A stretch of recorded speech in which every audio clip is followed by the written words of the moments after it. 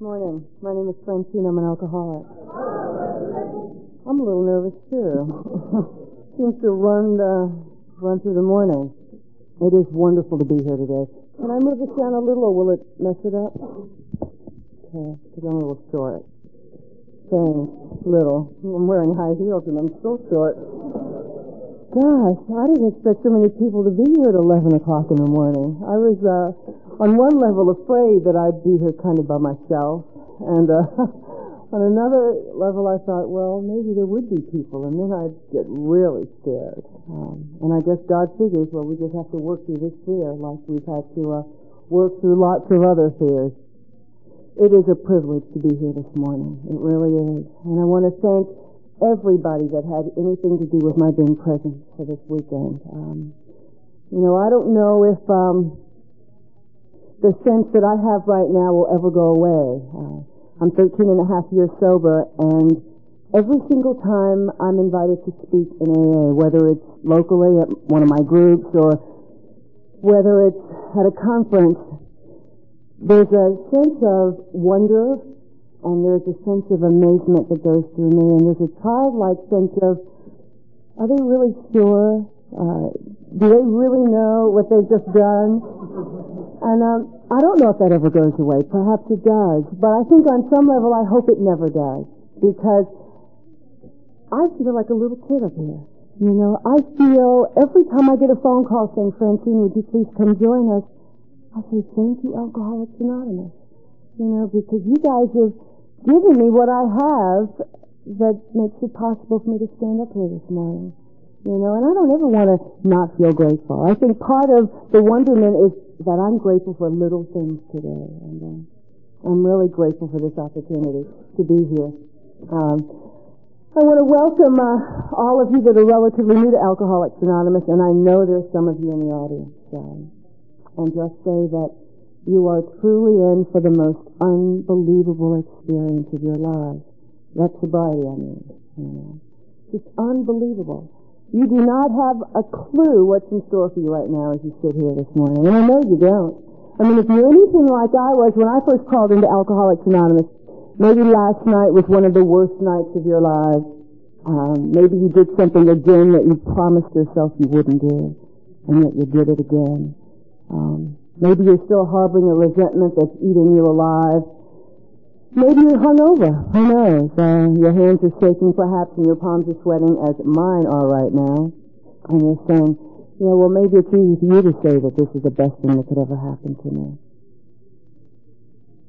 I can only tell you that it is. It is.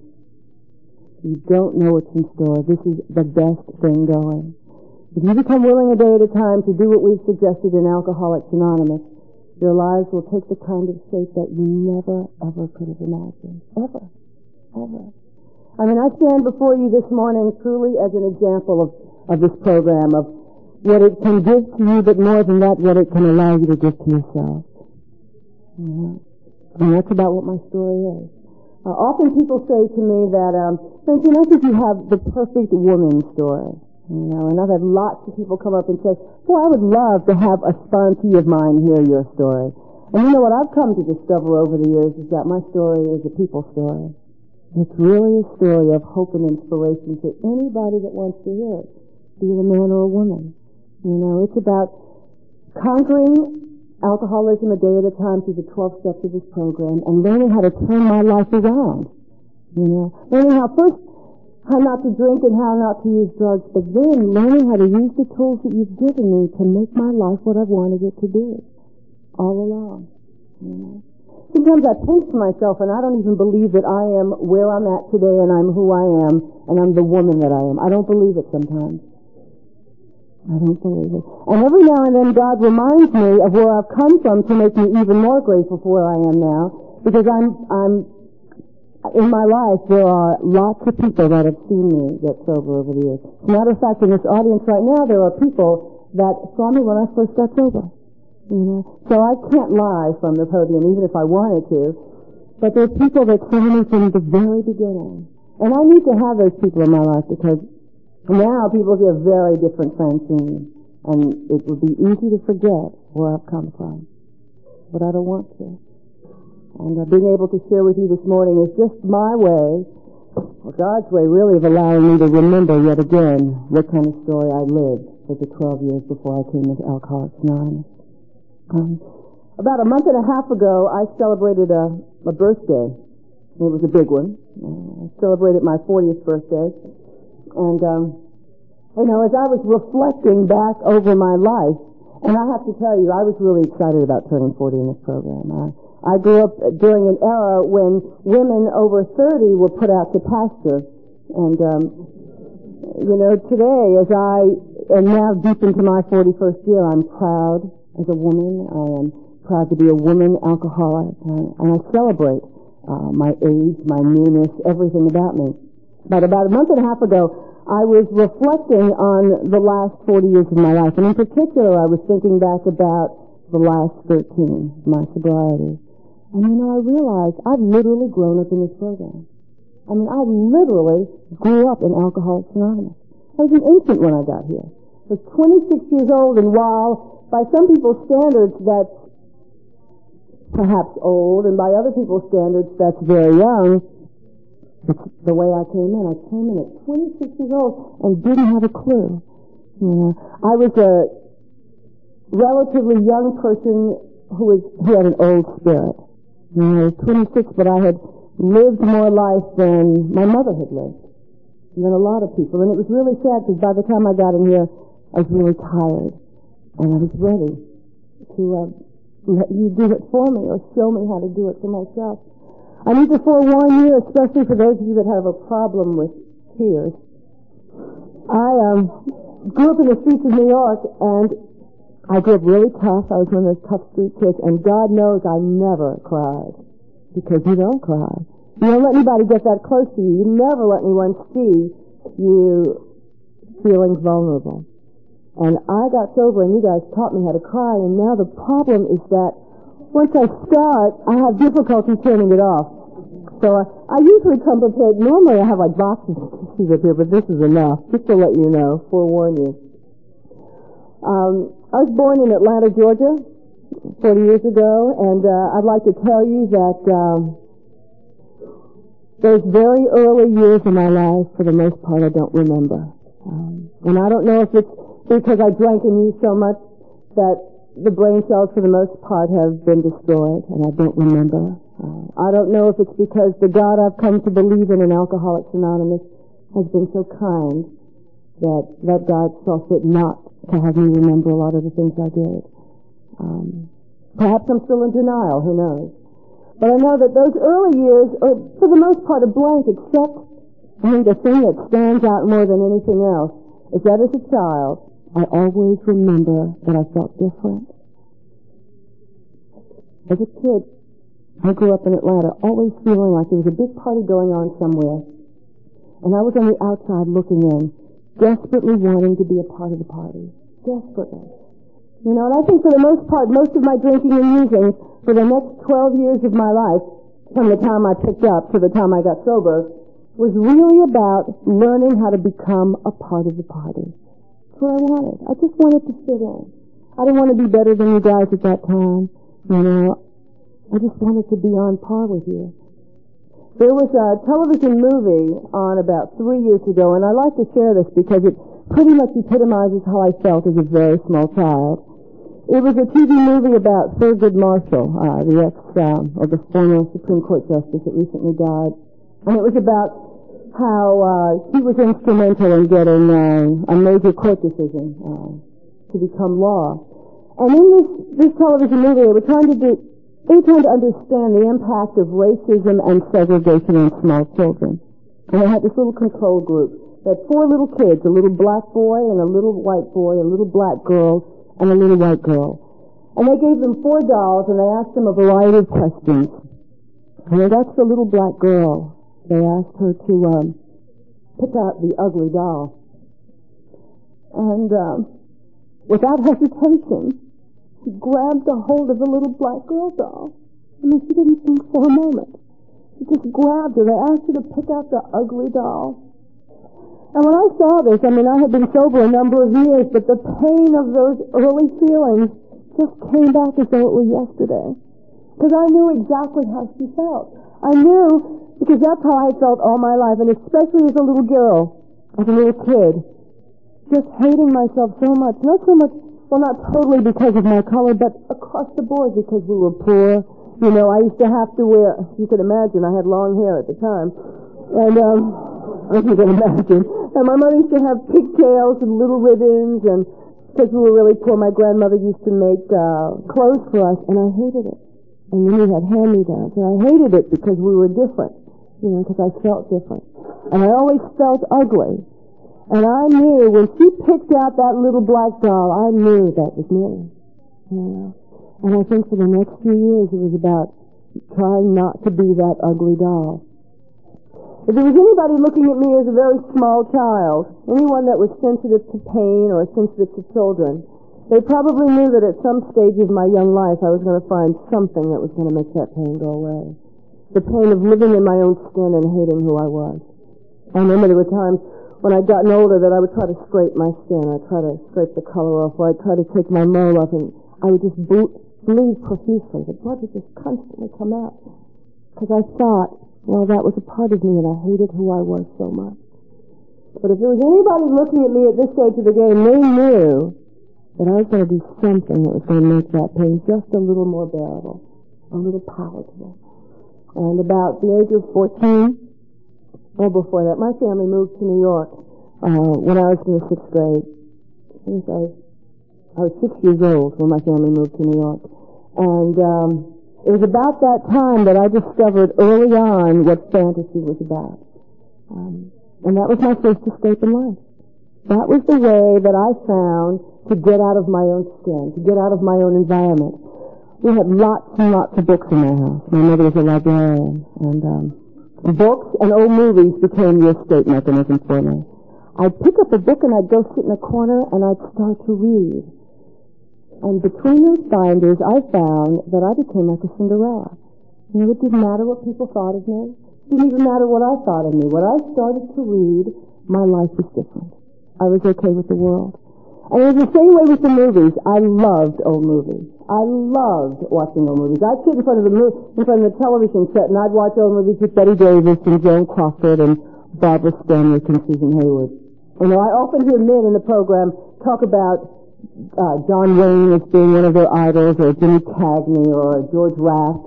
Well, my idols were those gals. The women that had a glass in one hand, they had a cigarette in the other hand, and they didn't take too much crap off anybody, you know.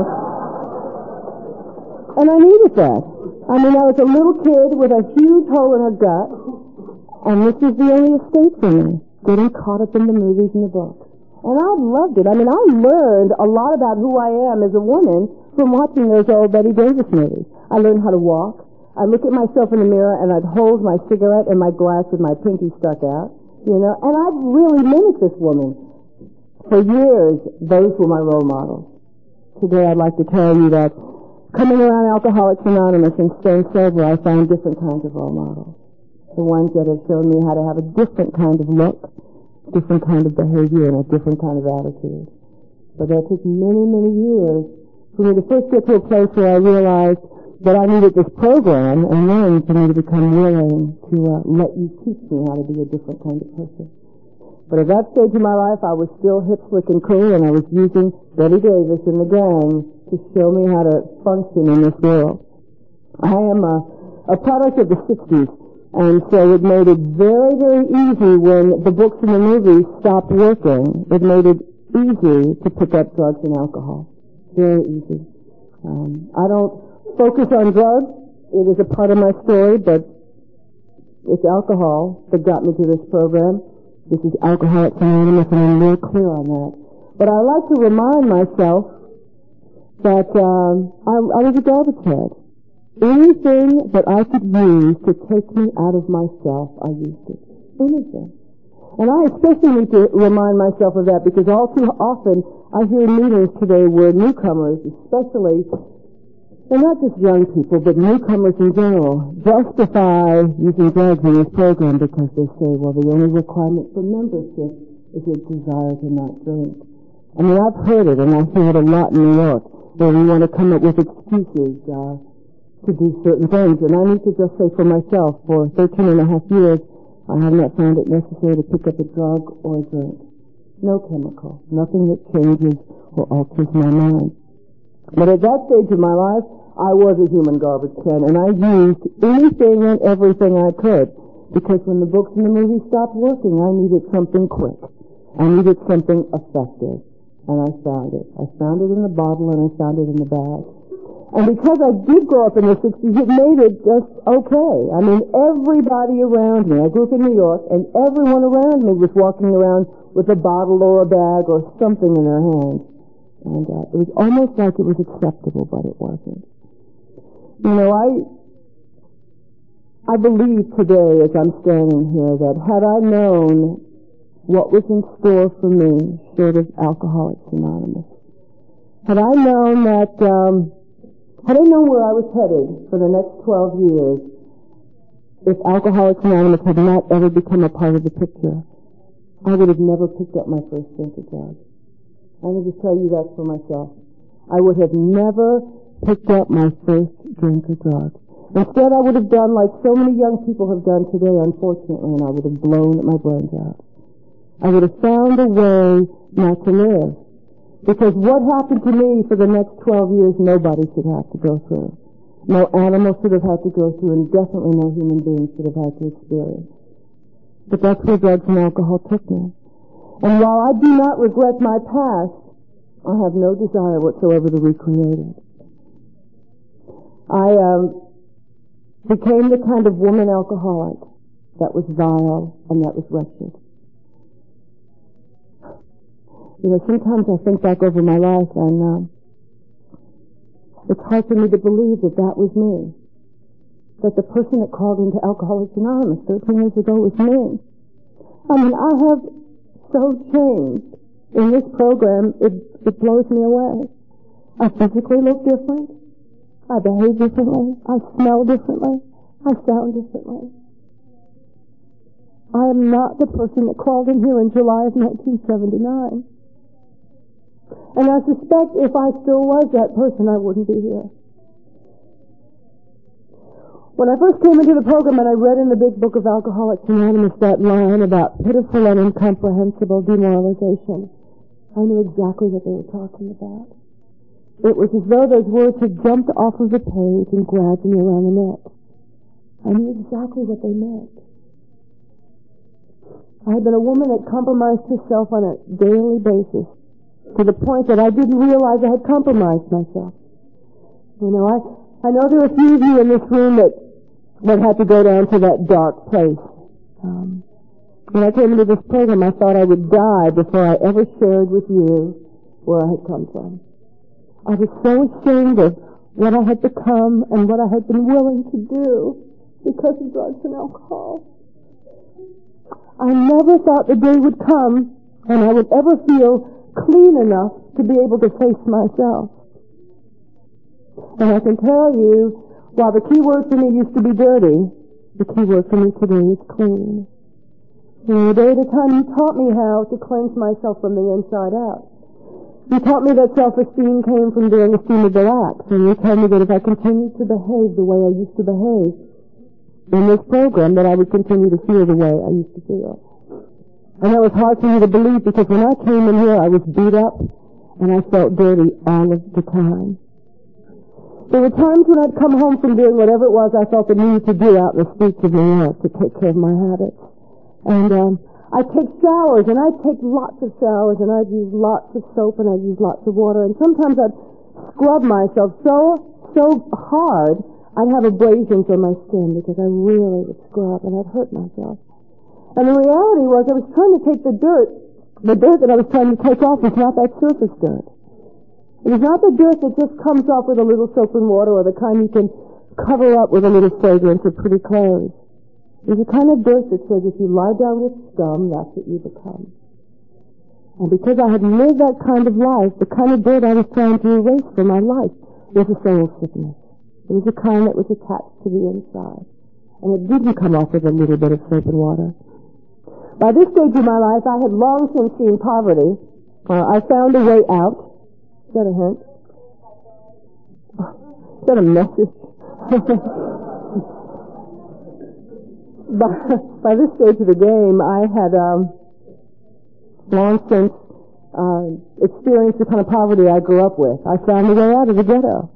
You know, the reality is, and the sadness of it all, is that the price I had to pay to get those things I thought were so important,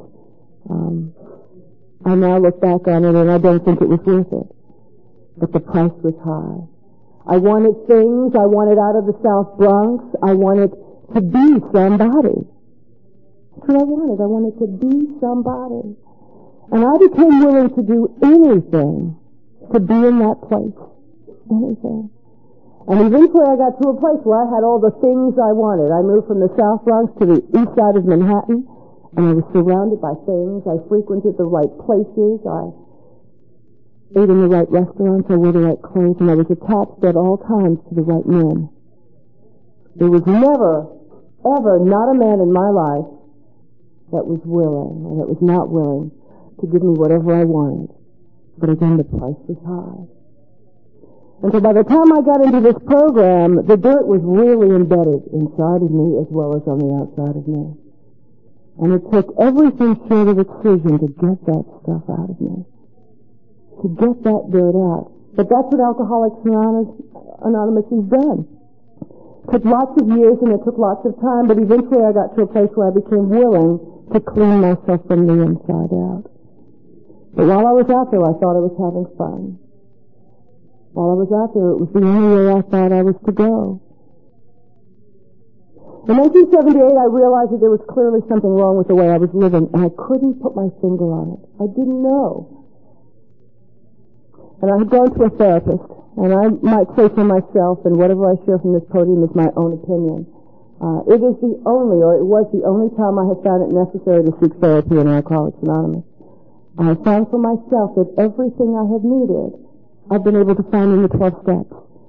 But I am most grateful for that original therapist because she's the one that guided me to the rooms. She's the one that said to me, Francine, I think you have an allergy to alcohol. Well, if you tell an alcoholic of my type that's steeped in denial that they have an allergy to alcohol, I did what I thought any self-respecting alcoholic would do. And I ran out and I got an allergy test. Now, it's, that sort of sounds funny today, you know, when I think about it. But if you think about it even further, and most of you have been in that place of denial, all it says is that I really was steeped in denial. And I went to this allergist and she gave me this, it was like a big head with 4 little needles, and she pricked me to see if I was allergic to anything, and of course I wasn't. Wasn't allergic to anything. The only thing I might have been allergic to was my bad attitude and my bad behavior. And that didn't cease. But I went to AA meetings in 1978, and I joined in between. I'd go to meetings, and I'd keep a bottle of vodka in my pocketbook, because at that time, I sort of fell prey to that erroneous belief that you cannot smell vodka. And perhaps some of you relate to that. And I can tell you that when I first came to the rooms of Alcoholics Anonymous, you guys knew. You knew. Some of you didn't tell me. My sponsors told me. But all of you knew. All of you knew. And you know, I just want to say, if there happens to be anybody in this audience this morning who is drinking or using drugs, I'm so glad you're here. I'm really glad you're here. And don't let anybody tell you you can't show up. I prefer that you keep coming. If you have to drink in between, if you need to get up and go out right now and have a swig, go do it. But show up at the meeting. And if you think we don't know, let me just tell you this. We do know. We may not tell you that we know that you're drinking or on drugs, but we do. And we love you anyway. Just keep coming back. Because you know, had you guys told me when I was drinking in 1978 that I couldn't come to a meeting of Alcoholics Anonymous, I wouldn't be here this morning. Because something sunk in. Not a lot, but enough to get me back to the rooms a year later when it was time for me to get sober. I continued to drink as I went to meetings, and I was in meetings in New York for about 3 months, and then in November of 1978, I moved out to Las Vegas, Nevada, seeking my pot of gold. You see, New York had truly been the cause of my problems. And so I thought, well, I'd leave New York and go to Vegas. And life would be better. Think about that for a moment. From the frying pan into the fire. And it was better in a way. I got sober. I got sober in Vegas. And people often ask me today, how in the world could you have gotten sober in Las Vegas, Nevada? Yeah. And all I can say is that when your number is up, when it is that time for you, it doesn't matter where you are. It doesn't matter. And it was my time. In November, I moved out to Las Vegas and I continued to drink and I stopped going to meetings. And I got hit by a car in a blackout about 9 months later in June. And I don't remember to date what happened. I do not have a clue. The last thing I recalled was I was sitting in the brewery, which is a discotheque that no longer exists in Vegas. And I was drinking a lot, as I often did. And the next morning I came to in Desert Springs Hospital with my entire body in traction and my leg in a cast. And today I walk around with a 10-inch scar on my left leg as a constant reminder of those good old days, just in case I forget the price I had to pay to get here. Just in case. And I'm going to tell you, it becomes increasingly easy to forget when you're sober a long time, when your life has changed sufficiently. I mean, again, I look different, I smell differently. My profession is different. Everything is different today.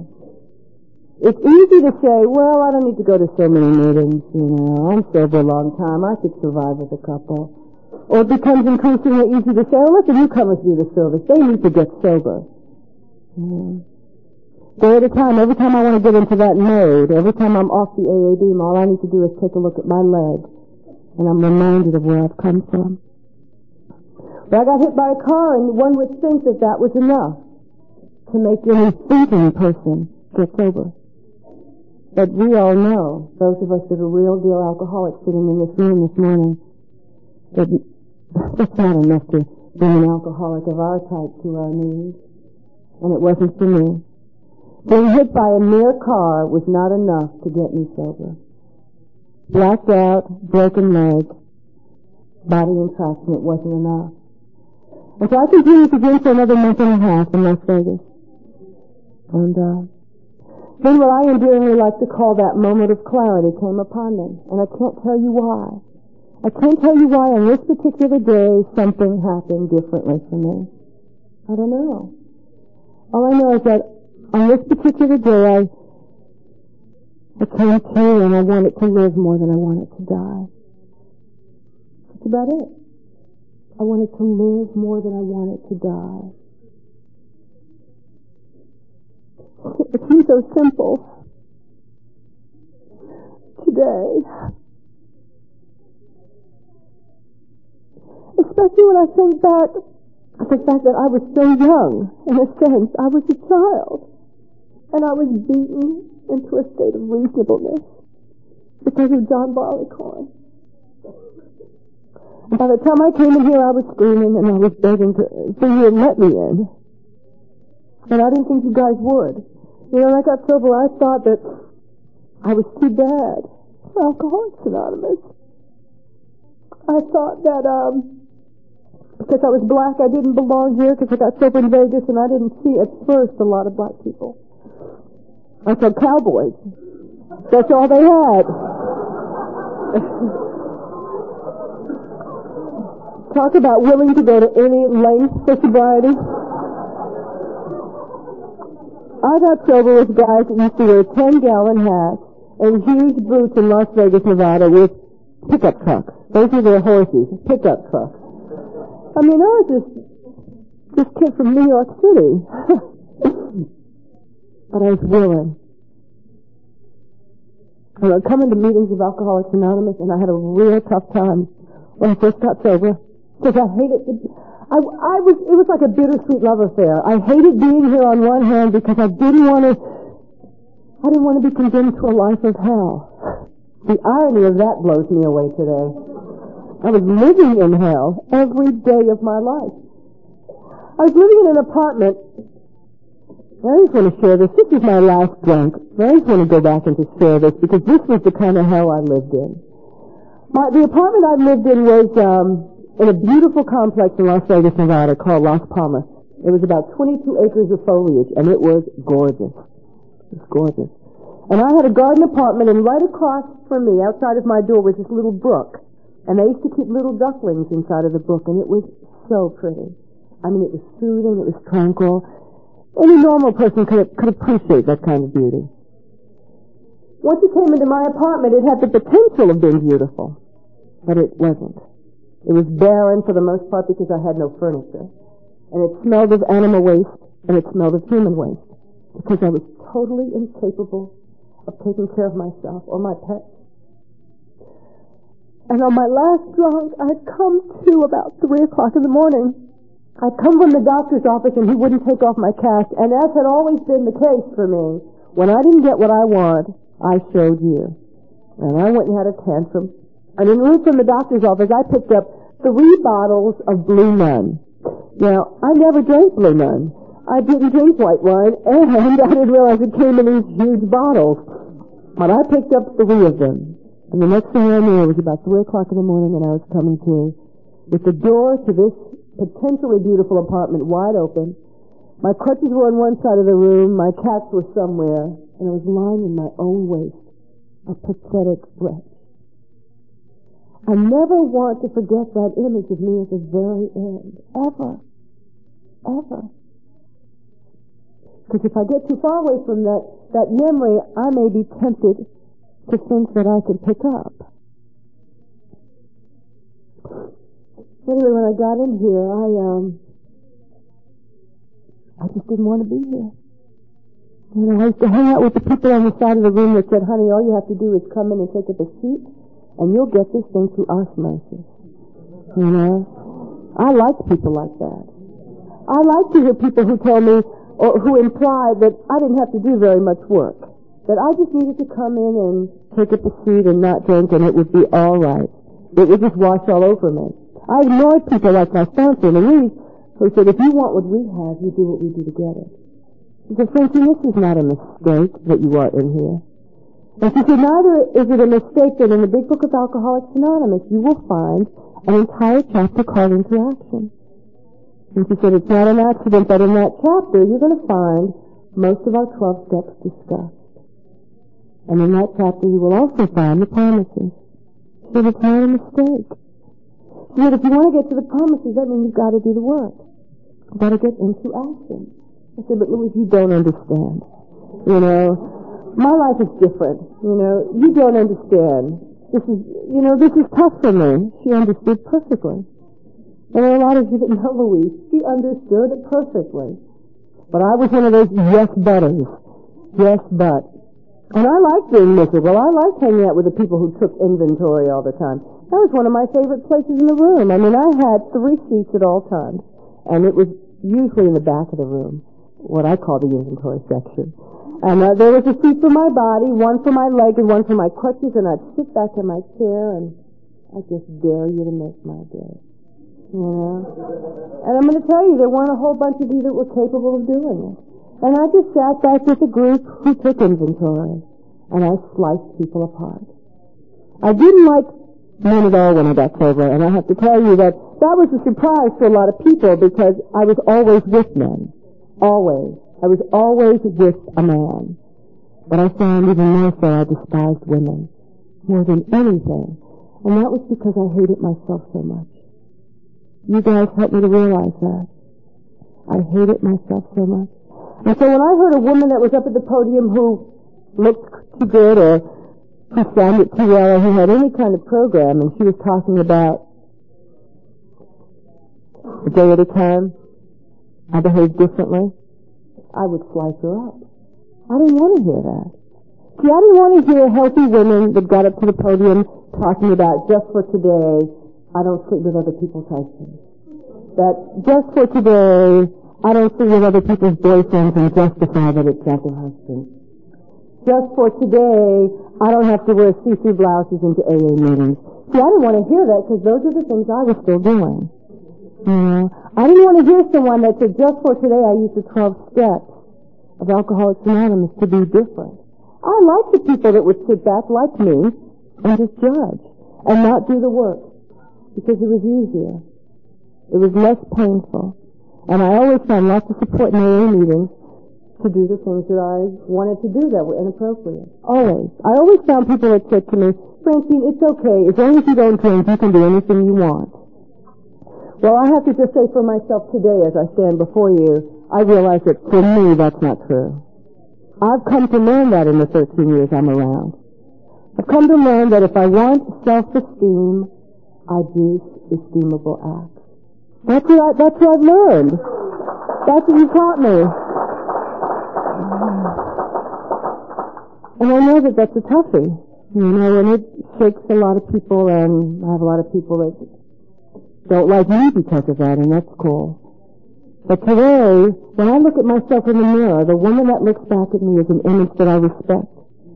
I hold my head up high no matter where I go today.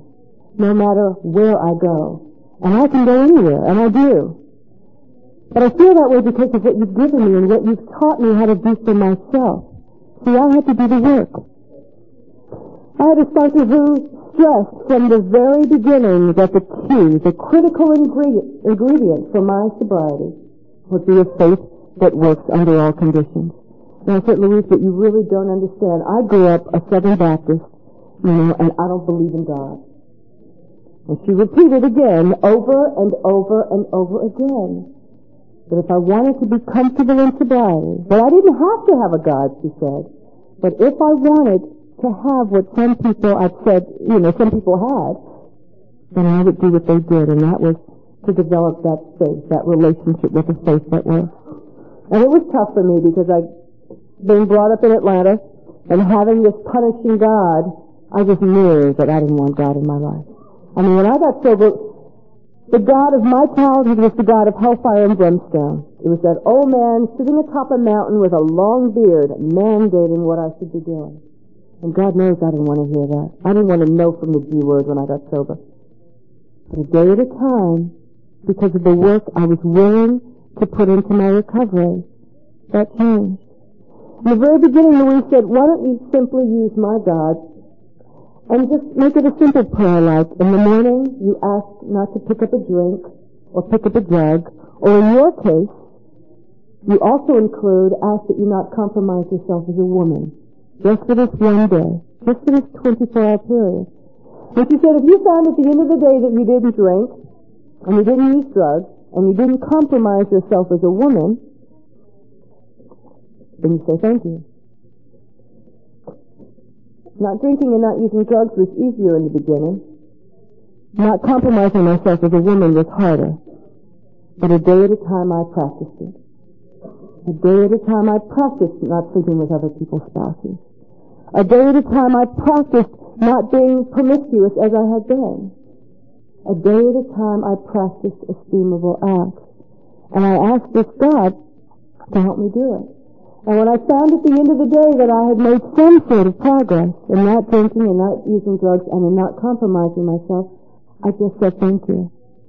And she also suggested that I read at the same time pages 86 to 88 in the big book, which is part of the 11th step. And there are two prayers there. One is when we retire at night and the other is upon awakening. And she said, just read them every day. That's all. She said, these are your two prayers.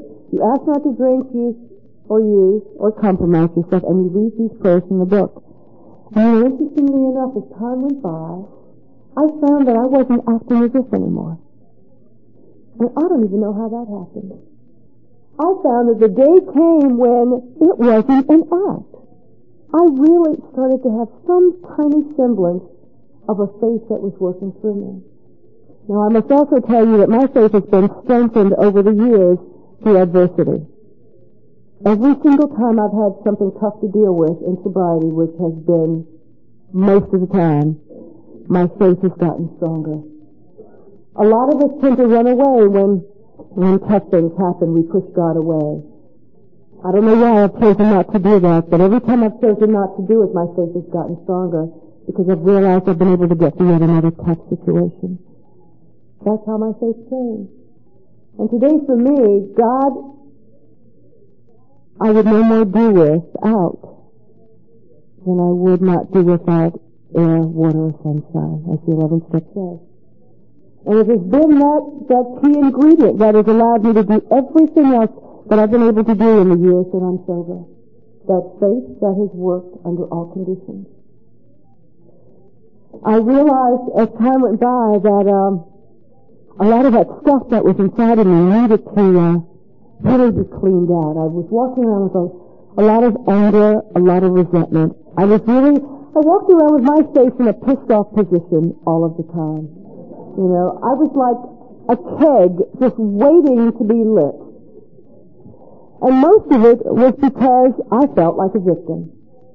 All the time. Blame was my middle name. I realized as a result of doing my 4th and 5th with my sponsor, and thank God for tough sponsors. Thank God for women who loved me enough to call a spade a spade. As a result of my 4th step, one of the special gifts that came out of that for me was my mother. And I was really glad that last night Ken touched on that. The blame in our parents. I spent a lot of time, a lot of years in and out of this program blaming my mother for what I had become or what I had not become. And I found that as long as I was willing to give the blame to someone else, I was going to stay in the place where I was at. Always. You see, I felt quite justified in that, though. I mean, being black, being a woman, living the kind of colorful past that I had, I felt, well, if you had my life, you'd behave the way I behaved too. And who better than to blame but my mother?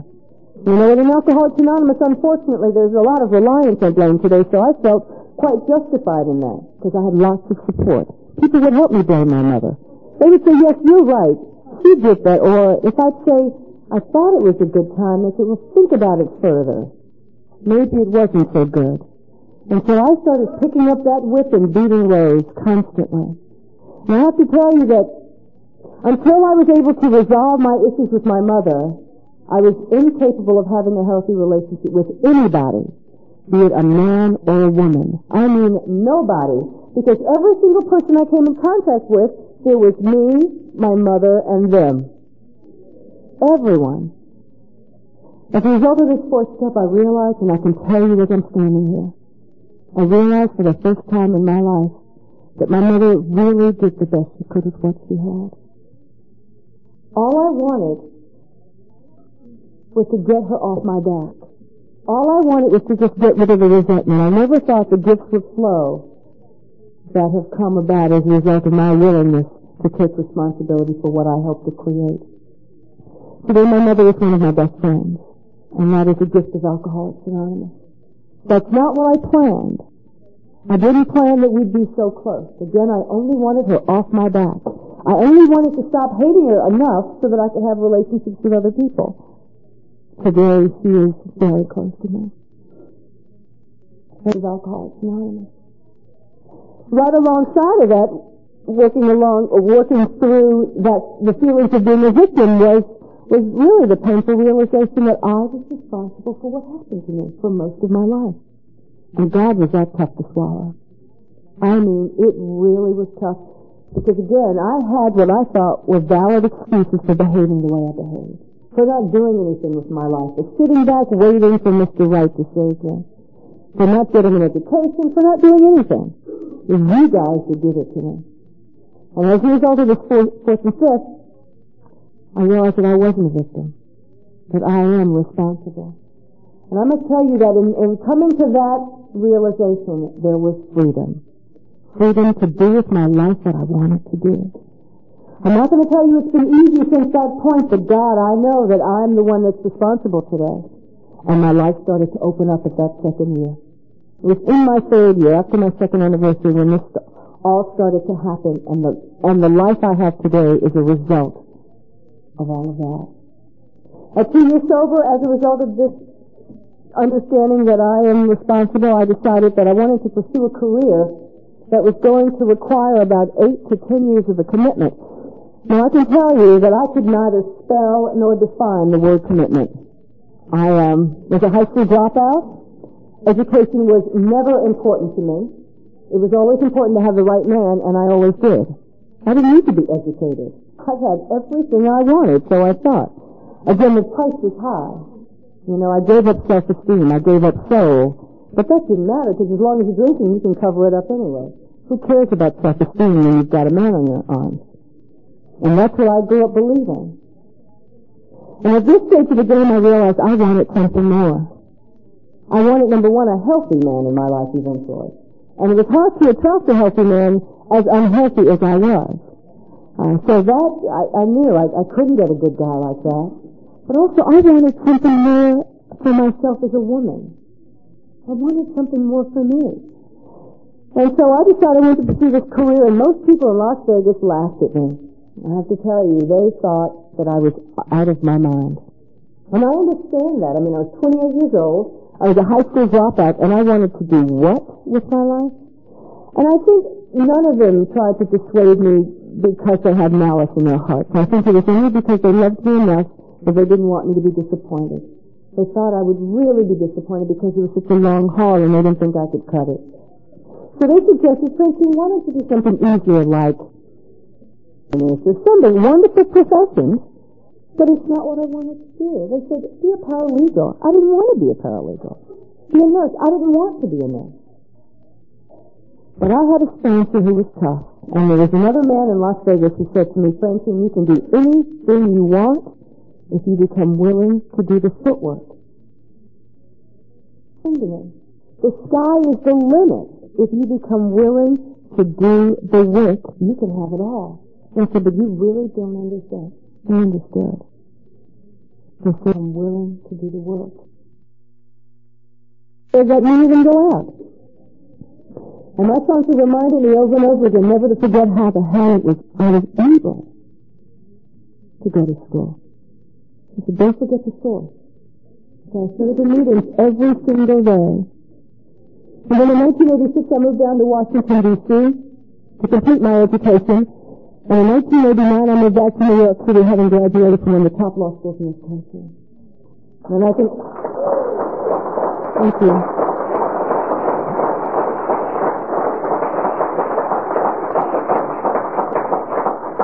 Thank you. That was your gift to me. You guys gave me the courage a day at a time to show up when I didn't want to show up for it. There are people here that literally got me through those 3 years of law school. Sea Island, Georgia. I used to come down every year for the retreat. And it's wonderful to see so many people that I know from there, because you guys carried me. And a person who I like to consider my mentor, although I don't know if he would consider himself that, Hal Meyer is a member of my home group in Washington, D.C., Ways and Ways, and he's a person I love so much. And he was one of those people that kept carrying me through those 3 tough years of law school when I wanted to give up, when I couldn't get a job through law school. Just the tough, little nitty-gritty stuff. But at every stage in my recovery, I've had people like Hal Marley in my life to help me get through when I was willing to do the work. When I was willing, God constantly put you guys in my life. I'd like to tell you that the 3.5 years since I graduated, May of '89, that my life has been smooth sailing. I would like to tell you that I graduated from Georgetown, ran off to a great law firm on Wall Street, and just rode off into the sunset. And the reality is, the last 4 years have been a bear.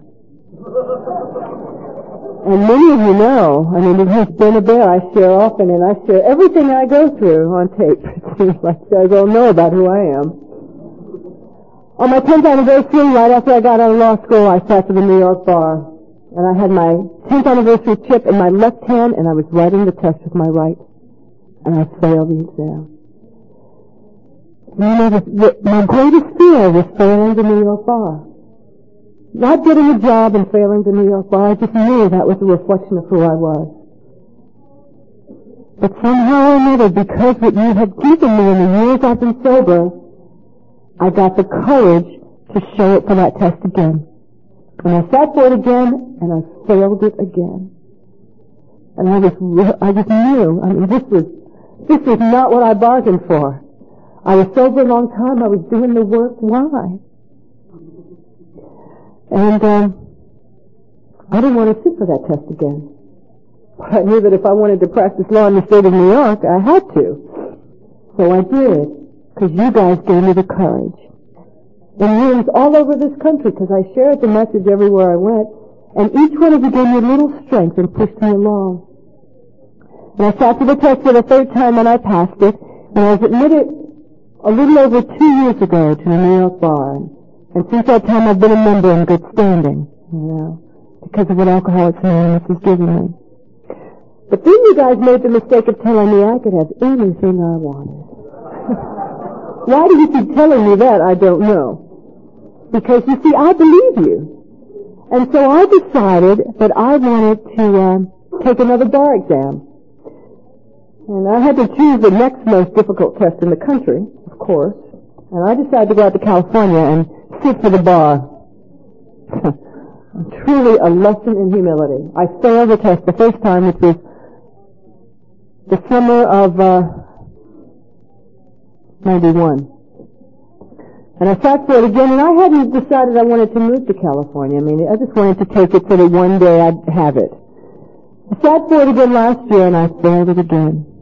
And I'm going to tell you, it does not get easier to fail. The only thing that's different is I'm willing to be in the game today. There are so many of us in Alcoholics Anonymous coming here thinking that our lives are over, and we're unwilling to try because we think we're going to fail. That's how I was. I was afraid to get into the game and try, because I knew that if I failed, that was a reflection of who I was, and God knows I didn't want you to think badly of me. So it's easier not to even get in the game and try, and then I could sit back and say, well, I didn't really want to do it anyway. Well, I did want to do it. And so I sat for it again. And the people that were in my group in New York, the people that are in my groups in California, people all over this country got me through the California bar last week. I sat for it for the third time.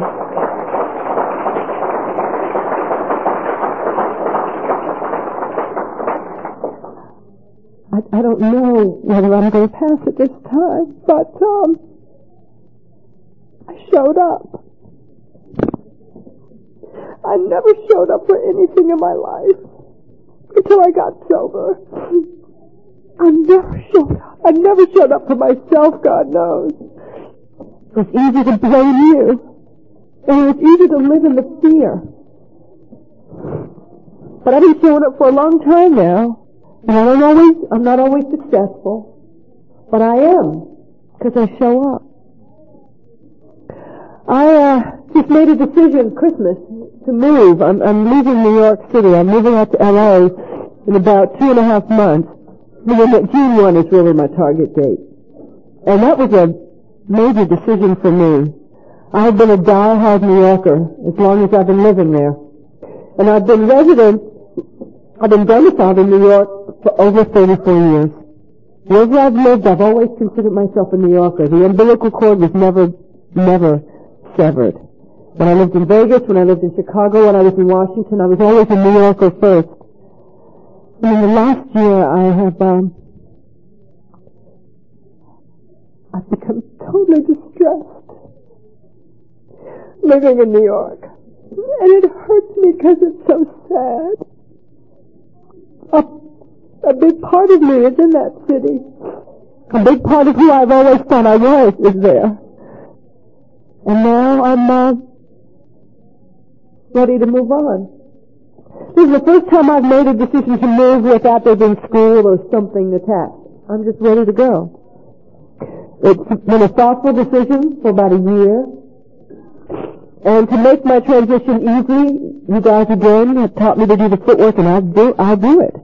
I'm not one of those people that sits back and says, yes, I know I have the tools, but I don't feel like doing it today. Well, fine. And then if I'm miserable, whose fault is it? I've been doing the work. I've gone out. I'm out in California all the time now.